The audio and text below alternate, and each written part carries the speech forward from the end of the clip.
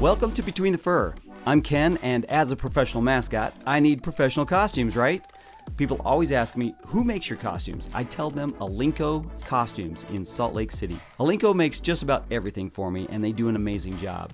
Alinco not only builds costumes, they have a design service that's free, and they also service their costumes as well. However, now the largest and oldest costume company in the U.S. just turned it up a notch by bringing on my friend John Absey, formerly the Jazz Bear, to help with product development, processes, sales, and quality control. Hey, if you need a costume done right from the very start, don't waste time or money. Call Alinco, that's spelled A-L-I-N-C-O, and get it done right. As a professional mascot, one of the hardest things is finding creative props and toys to use while you're performing. It's hard unless you visit the store at GameOps.com. My friends over at GameOps.com have dozens of mascot-related products. Okay, here's an example. You're working on a proposal skit. They have a giant engagement ring prop to make the joke even bigger. There's plenty more at the store, so visit the store, GameOps.com, and take a look. It's awesome, man. They have everything. Check it out. Yeah. Coming in, yeah. Todd, welcome to Between the Fur, the studios of Between the Fur. Sweet. Yeah, man. Good to have you. Thanks for taking the time to be with me. Thanks for having me. Yeah, man. So, Todd, before we get started here, let me give a little shout out here to a listener that has given us some feedback and comments lately. Chris DeEuro.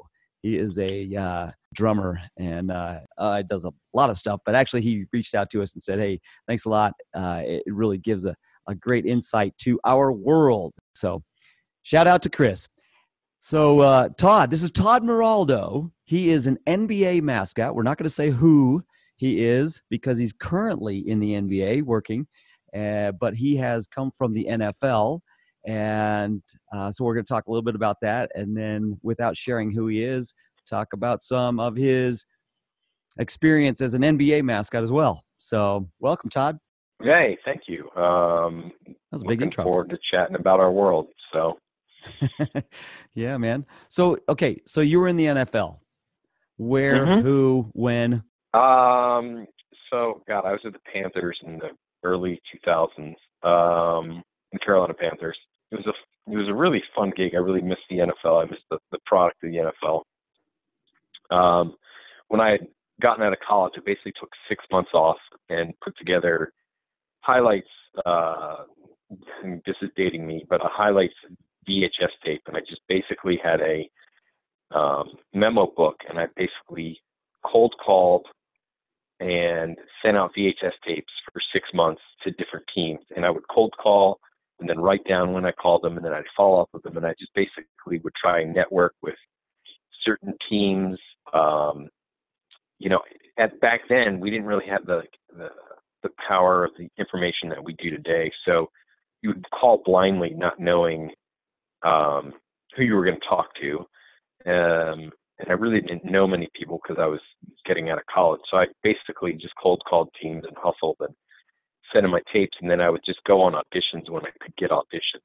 And I'm very fortunate. I've been in this career now like 20-some years, but a lot has changed in that amount of time. Changed. Yeah, a ton has changed. The stuff, even like to the material you could do back then, and you hear about this a lot with comedians, but like stuff you could do for skits compared to now, you can get away with a lot more. We're a lot more sensitive culture now, so we have to be a little more cognizant of what we're doing. And I always say there's a difference between like entertainment and corporate entertainment. And I would say, even though we're mascots, we're still under the corporate entertainment umbrella, meaning absolutely, you still have to be careful that you're representing multi-billion-dollar brands.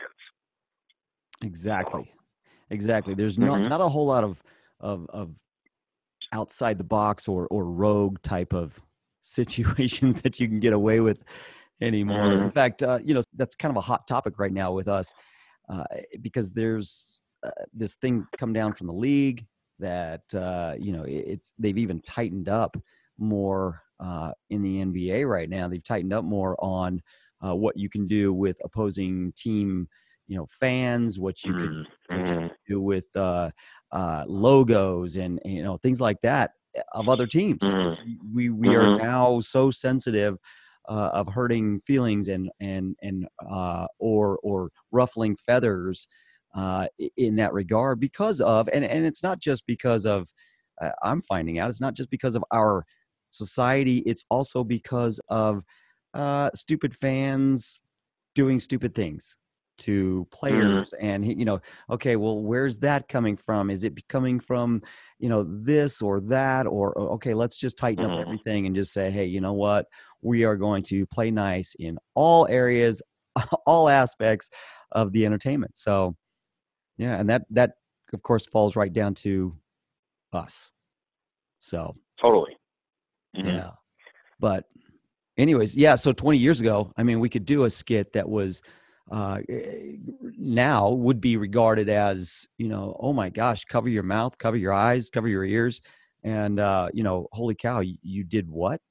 So oh yeah, I mean, I look back and like it's funny, I actually have an Excel spreadsheet, and each year I track what skits I did, and then I like take notes on how it went, like what props I needed, what music I need, and then it's funny because I go back and I'm like, oh, I did that skit, I can't do that. Because sometimes, like, let's just face it, in our world, like, we recycle skits sometimes. And, there's some classics that are great. But then there's some I'm like, oh, I still have the props for that. But I don't know if I can do that one anymore. So, you do have to get a little more creative. And, it's hard, too, because, I mean, and like, in live entertainment, once you do something, like whether it's on the court or the field or whatever venue you're on, like you don't get a chance to take that back. So, you can build up a great book of 20 years of experience of great work, but it only takes one really stupid thing to kind of mess it up. So you really have to think through now what you're doing. A lot more thought goes into what we're doing now. I got away with a skit last year that actually 2 seasons ago that I thought would be great. I didn't quite think it through as much as I should have. Luckily, I got away with it without too much fallout. But yeah, I cut a guy's man bun off, and it was awesome. It was great. And, got a huge gasp. In fact, as I walked around with the man bun after that, people wanted to take pictures with it. And it was quite the novelty thing after that. But I did have somebody throw a beer on me right after that. Oh, wow. I mean, in anger, and just thought I had crossed a line and they were going to now make me pay. So anyways, unfortunately, look at it. It's hair. It'll grow back. It's not a big deal. Like, I know this guy just full on threw a beer on me, and then of course security came over and threw him out, and it was a mess. But luckily, not too much fallout from it. But yes, you do have to think through things like totally. Yeah, Man, that's an expensive sign of anger to throw a $10 beer at a mascot. Yes. I might like drip a little on you. That'd be like maybe 30 cents here or there. But man, to do like a whole $10, whew. Yep. It's pricey. Full on doused. Yeah. But, and I love the fact that going back to what you said earlier about sending out VHS tapes, there are so many guys that I've talked to in this podcast that were in that same situation, sending out VHS tapes. I did that. I received a bunch back in the day from, they would always get passed on to me, and I'd, of course, throw them in the trash, but because I wasn't going to look Same at here. It. Yeah. So. Totally. Like, oh, here's a replacement. What? There you go. Here's somebody that wants your job. Okay, great. Totally. Yeah. And the best is when people are always like, oh, I could do that. Like, oh, I've like worn a costume a couple times. I could so do your job. I'm like, until you like get out in front of 17,000 people and like you're donking tonight, or you're still walking tonight, or we need you to do this stunt. Okay, cool. I get that all the time. It's kind of fun. Like, and I just play mute, and I respect people, but I say this to everybody in every profession. Like, you never know what a person really goes through until you've actually done it and gone through all the little quirks and nuances. And Yeah, until you've walked in their know, shoes. like totally, like our PA announcer before every game, he literally like sits down and he like goes through the phonetics of each player, so he doesn't screw up a player's name. And I'm like, you never think about that stuff, but you actually see him like voicing it beforehand. But yeah, which is brilliant. That's that. mm-hmm. I always think about that. Oh my gosh, I could never do that guy's job because I could never just spout out those names that fluently and with such grace. Totally. So, back to your experiences in the NFL, what got you from there to the NBA? So it's interesting. Or wait, your time with the Panthers though was you said it was some of the funnest times. What and why? You know what? So the product, I love the product for one. I think they do a good job. I had some, it's anytime you have like your first, I think it was my first professional job. So it's always going to have a place in my heart because somebody gave me an opportunity. Not that I'm not thankful for what I have now, but I think it was my first one and everything was just really new. I loved the product. I loved the camaraderie of all my fellow guys as well. I loved the fact that even though it's not an NBA game, it's a huge production. So every event just feels huge. With that being said, I was exhausted after NFL games. With NBA games, I'm still a little bit tired, but not as tired because it's not as long of a day. And then what got me started, or what transitioned me from the NFL to the NBA, is I originally wanted to be an NBA mascot. But, these jobs are so rare that you kind of just take what you can get. And so I auditioned in the NHL, NFL, and NBA. And NFL was my first gig. I was very fortunate, like I said, that they gave me the opportunity. And then I do a Make-A-Wish event in Florida every year, and the Niners mascot and I we roomed one time. He happened to be the MC for the current team I'm with. And when this job came open, he actually said, "Hey, would you be available and auditioning for this?" I said, "Sure, I'd love to try out for this team." And then that was kind of the transition that took me from the NFL to the NBA. And the reason why I wanted to be NBA is because of its emphasis on entertainment and the value they place on our jobs. I just thought there was much more to do, more versatility. It's a very progressive, forward-thinking brand that I really do embrace. So that was kind of like, that's my story on how I transitioned. And I thought it would be easy. I really didn't think it would be hard, but the first 2 years were really difficult for me because you're so in front of the crowd. It's a very intimate environment. And, the emphasis on skits and on-court entertainment is much different. You kind of get lost in the NFL, but in the NBA, it's a lot tougher. And it's a lot more physical as far as the range of things you're doing. So, that's kind of my story and how I went from the NFL to the NBA, and then kind of what I think of the experience so far. Well, I love that because, I've heard a lot of people come from the NFL to the NBA and, say some similar things, but, you articulated that very well. It does have an emphasis on entertainment, although guys in the NFL, man, they work. You said it. It's a long day. I talked to several of these guys, and it's just like, wow, you're already there at 8 a.m., 9 a.m. in the morning. For an evening game, or gosh, when it's 2 o'clock, when it's a 2 o'clock game, what time you get there? So, but what's the general sense? If I can go into this, I don't know if I can or should, but what's the general sense of how do guys in the NFL view the guys in the NBA? That's so funny you say that because it's funny. So when I was doing it, and I don't know how it is now, but we would have conference every year in the NFL, and we were kind of jaded because we kind of thought you guys are kind of divas,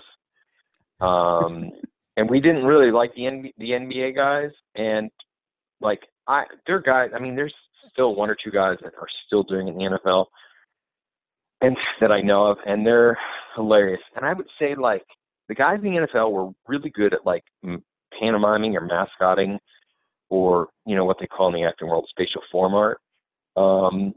Whereas now, having seen both sides of the coin, I feel like the guys in the NBA are extremely athletic, but I don't always feel as though we're always great at really what a mascot is, which is really nonverbal communication. We all have different backgrounds. I think the NFL hired more people like mascots out of college, and I feel like the NBA, throughout their hiring process, has always hired just really athletic guys that don't always have the actual nonverbal communication down. So I kind of went all over the place with how you asked me that, but I think that's kind of my long-winded version, is we always kind of thought you guys were divas, but I think that comes with skill sets. I think overall, and I can say this to this day, is that the majority of the NBA guys, like I said before, have more range. They have to do a little more on court. You know, you're not going to see an NFL guy dunking off of a trampoline or inline skating or stilt walking. It's just that sport doesn't lend itself to it, but their timeouts and their format. So yeah. That's a great answer, and it was very well put.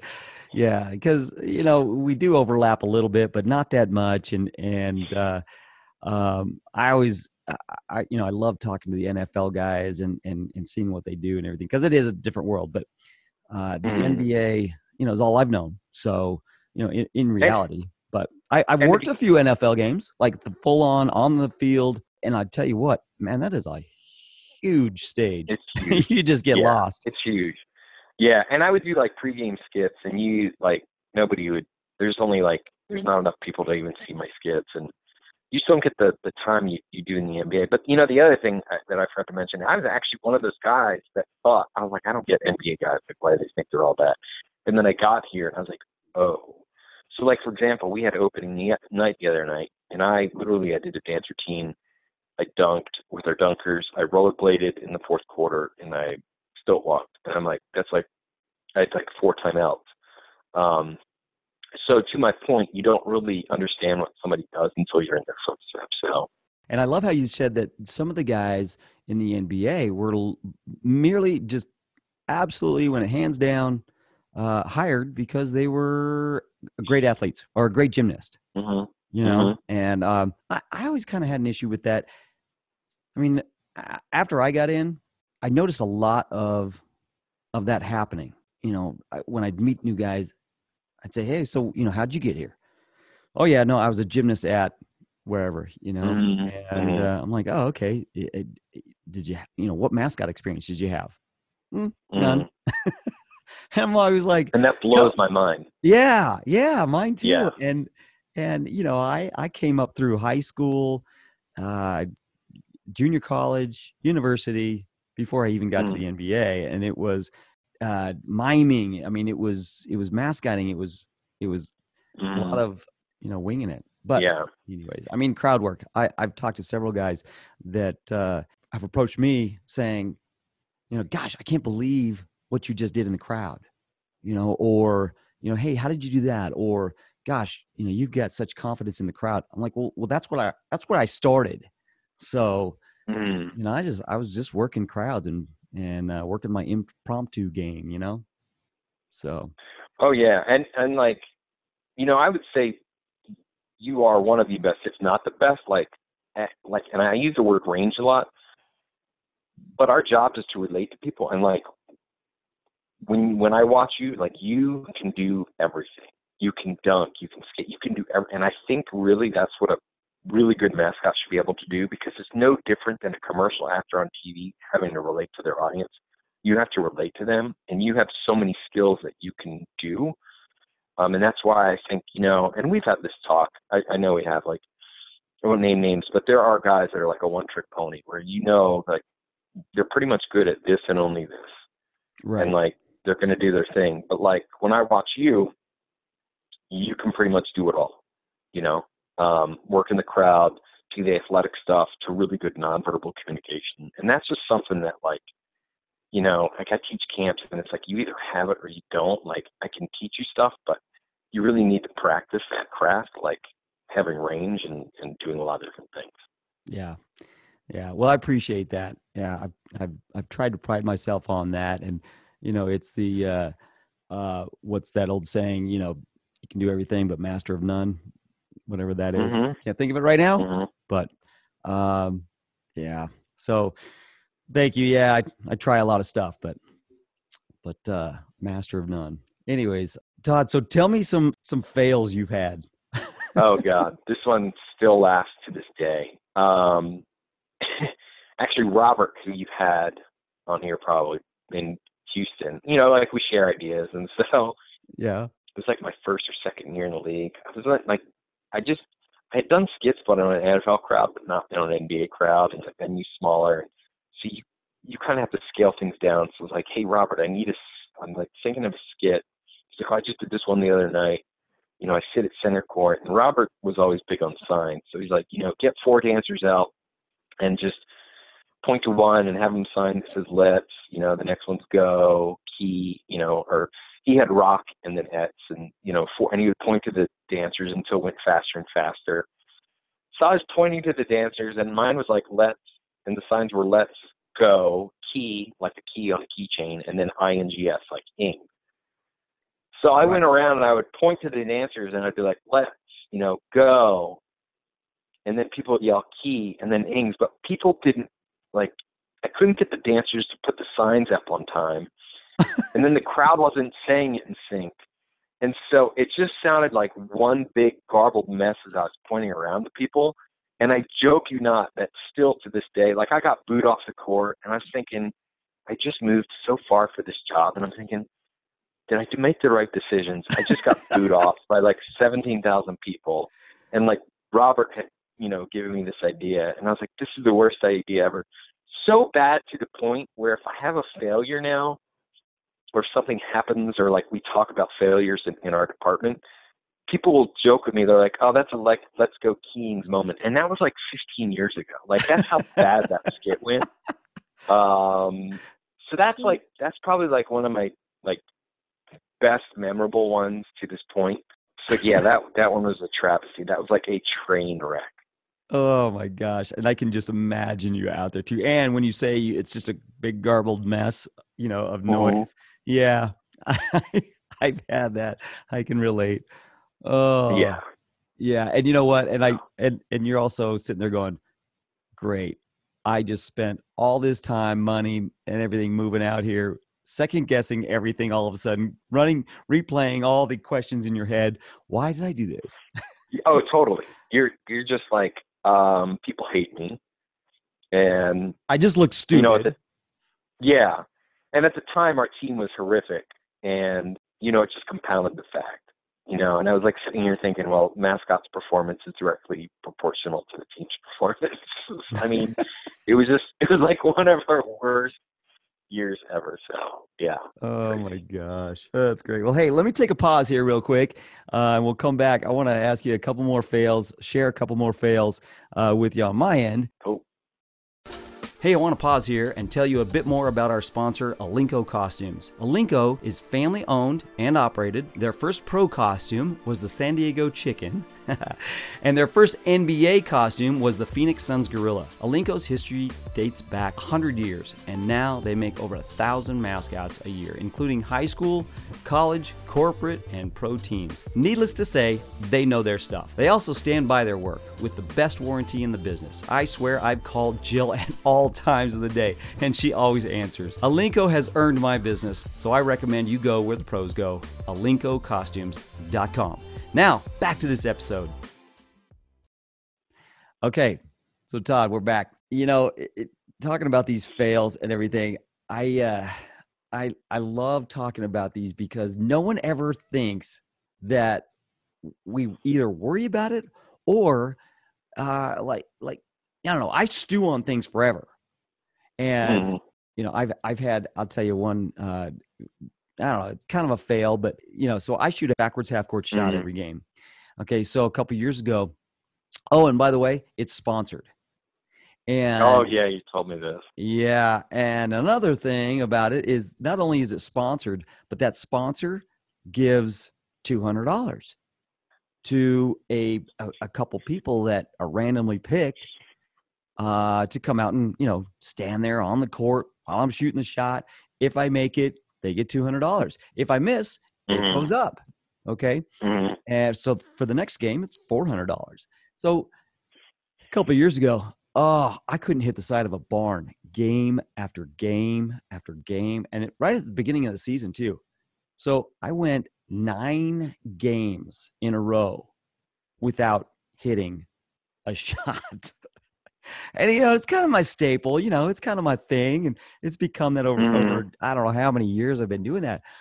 But literally, 5 games in, people they just would flat out boo, just start booing. Mhm. Next game, boom. It would just, walking off the court, here I am, boo. Oh, I'd get so mad. In fact, I got to the point where I was angry with myself. So I just started Mhm. taking it out on fans after a while. I'd grab a shoe on my way, somebody's shoe on the way off the court, throw it up into the crowd, grab some popcorn and throw it. I'd go off. I'd push a stanchion down. I'd push a chair over while I'm back, while I'm going back into the tunnel, just throwing a fit. And Wow. after one of the first times that I did that, after the game, my boss comes in. He goes, "Dude, that is the funniest thing." I thought he was going to say, "Get out of here. You can't throw a fit like that." Anyways, so he's like, "Dude, keep going with that. Run with it, man. If you miss, I love it."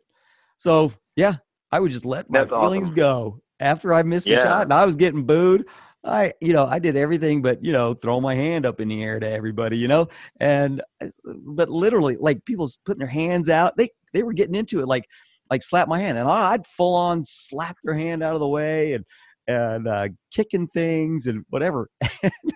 Anyways, finally, after 9 games of missing, I go out there, and it was literally the game before Christmas. Mhm. And the family or the guy that they brought out, it was actually a couple that they brought out on the floor, randomly picked, was happened to be in the military. And young guy, you could tell he was, uh, had a young family if he had kids. I can't remember, but right before Christmas, nailed that, and that guy got like $2,000. Oh, nice. So yeah, That doesn't yeah. sound like a fail to me. It sounds like perfect timing. It was kind of a fail that turned into something good, Geez, when it's the silver lining stuff. But man, up to that point, it was just tough. But That's awesome. Todd, you do a lot of rollerblading in Mhm. your show. Have you done the rollerblade ramp dunk, or do you still do that? So this is actually funny, and Mark will never. I do that. Yes. I actually did that in '04, and it sent me to the hospital, and I told Mark about it. He was another NBA mascot, and then Mark was the first to successfully do it. I actually did it in practice and knocked myself unconscious. Um, but yeah, I've done it. Actually, that's a fail. Actually, we can talk about. I actually did it the last game a couple years ago. Everything was dialed in. We were crushing it from the 3-point line, and for Okay, so the whatever 3-point line, reason, by the way, is so far away, and you have to get so high to make yeah. it far. So Yeah. it's 23 feet, and I sustained substantial neck injuries from it. So I don't know if I want to do it anymore. But basically, for whatever reason, come during the game when we went to do it, they put the ramp at the foul line and not the 3-point. So I basically aborted during the. I did it, but I basically failed because it was too close because we didn't set it up in the right area. We did it in rehearsal right, but not during the game. So I've done it successfully, but just not in the game. Oh, so how did So you yeah, bail? I ended up going off to. I think I went off to the side and hit the back of the mat. Oh. So yeah, it was like 4 years ago. So yeah, I but can't even imagine the impact going that fast and swerving yeah. around that So, thing and going for the mat. yeah, so the first time we did it, I set it up. We slung me from the half court, and I actually ended up overshooting, going up so high the bottom of my feet hit the top squares, and then I fell and I missed the crash mat and I crashed to the court. And all I remember is waking up in the hospital. No way. You were out that long? Yeah. Oh yeah, I was out pretty substantial time, and yeah, it was bad. This was a long time ago. I did not even know about this. How did I not know about this? Yeah, because I told Mark about it, and Mark's like, well, you did the math wrong. He's like, well, Mark, I calculated the speed, and with what you were going, he's like, you should be doing that from the 3-point line. I was like, well, okay, that makes sense now because I hit the top of the backboard from the foul line. So yeah, so then Mark crushed it in the game, and Mark will never admit this, but like, he goes up and he won Stun of the Year. I'm like, dude, I took my concussion for you, but no, it's I cool. did this for you. Totally. Wow. So well, it's funny because Mark is that way. He just calculates everything, which is great. Totally. Yeah. Yeah. So. I'm more of the wing it guy. But me too. Wow. Well, so how many years have you been in the NBA now? That's my 17th season. 17. Wow. I remember my first conference saying, "What is a hot timeout?" and everybody laughed at me. Yeah. Oh, that's great. And I still remember thinking, "I'll do this a couple years," and then I'm like, "Well, it's crazy." That's exactly what I thought. And there's actually a lot of us doing it, but like I try to explain to somebody, like, if you can do something you love, and let's say you're fortunate to do enough to do it as long as we've done it, and then for some reason you can't do it anymore, well, then you can say, you did something you loved for 20 some odd years. I mean, you only got one shot at this life. So the way I look at it, it's like, it's flown by so quick, so I must be doing something right. Right. I tell you what, I can't believe it's been 30 for me. This is my 30th season, and it's just crazy. Yeah. Time has flown by. In a lot of ways, I don't feel any different. I mean, I don't feel that old. I don't feel older, basically. No. But, I still have that immaturity that I have to battle with all the time. But at the same time, I love what I do. And it's just, I've been so fortunate. That reminds me of something that I used to tell my kids. I would travel quite a bit when my kids were younger. I mean, I still do. But there was one point where I could see it in my boys' eyes, like, you're going where? And that's how far away? And all that. And I sat them down at one point and I said, hey, look, you guys, I'm traveling a long ways away and everything, but I want to teach you something here real quick that, as far as I'm going and whatever, if at some point something happens to me, I don't come back or whatever, don't be sad for me. I mean, yeah, it'll be sad that I'm gone and things like that, but don't be sad for me because I've done what I've wanted to do for so long. I've had so much fun and I've done so many things in my life that, hey, I'm good. So you guys go and be good, live your life, have a great time. And just remember that I love you. I've always loved you. I will always love you, that type of thing. And, but just don't feel bad for me because, hey, I probably died doing something that I love. So. Oh, totally. Totally agree with you. Yeah. So Todd, you're a philosopher in my opinion. You may not calculate everything, but you think through stuff. And what I'm getting at here is, so what does your outside the mascot world look like in the future and that type of thing? Because I know that you're working on a lot of stuff. So I don't know exactly how to answer this, but like, what do I want to do when I'm done, or what exactly do I look at, like our world at and how it's going, like as far as mascots going, like in the future?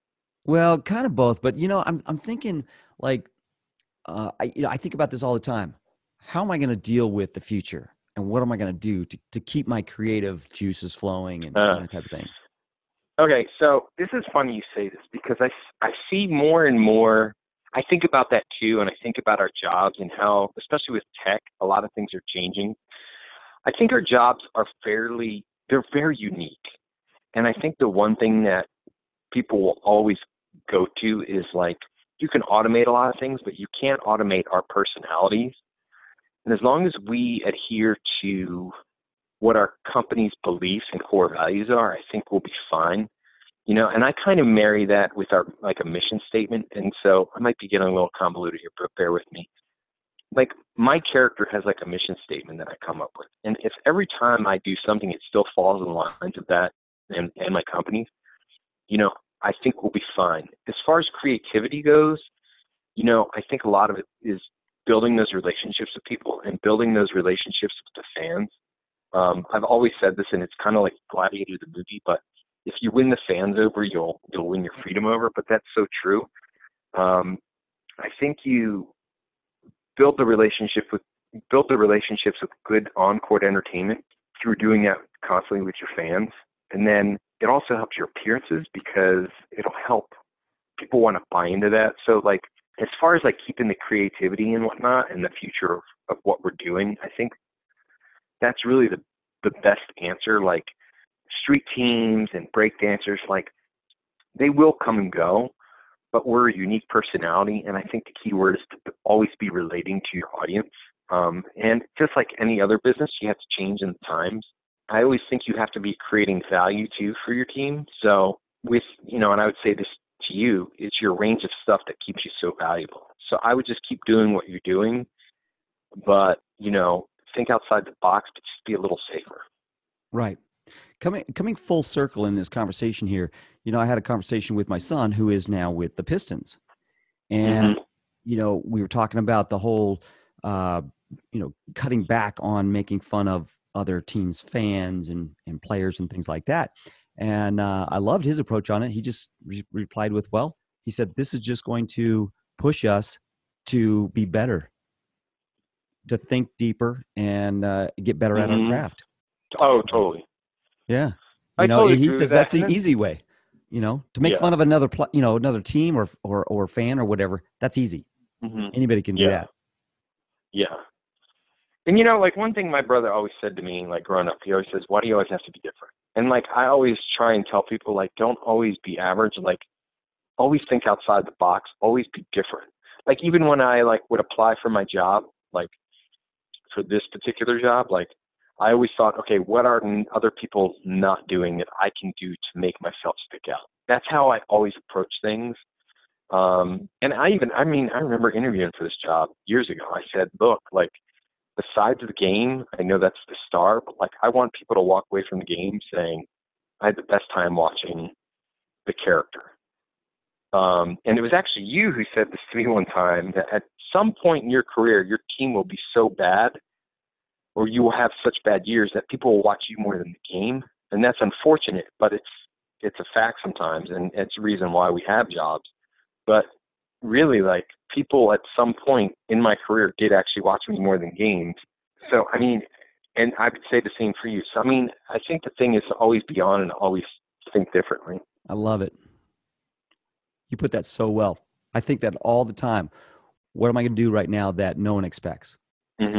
Yeah, do what everybody else won't do. Or exactly. And at the same time, stay within that mission statement of your character. We talked about this at the conference this year, and I feel bad you weren't there. But Rance, he brought up something that was really interesting for his character.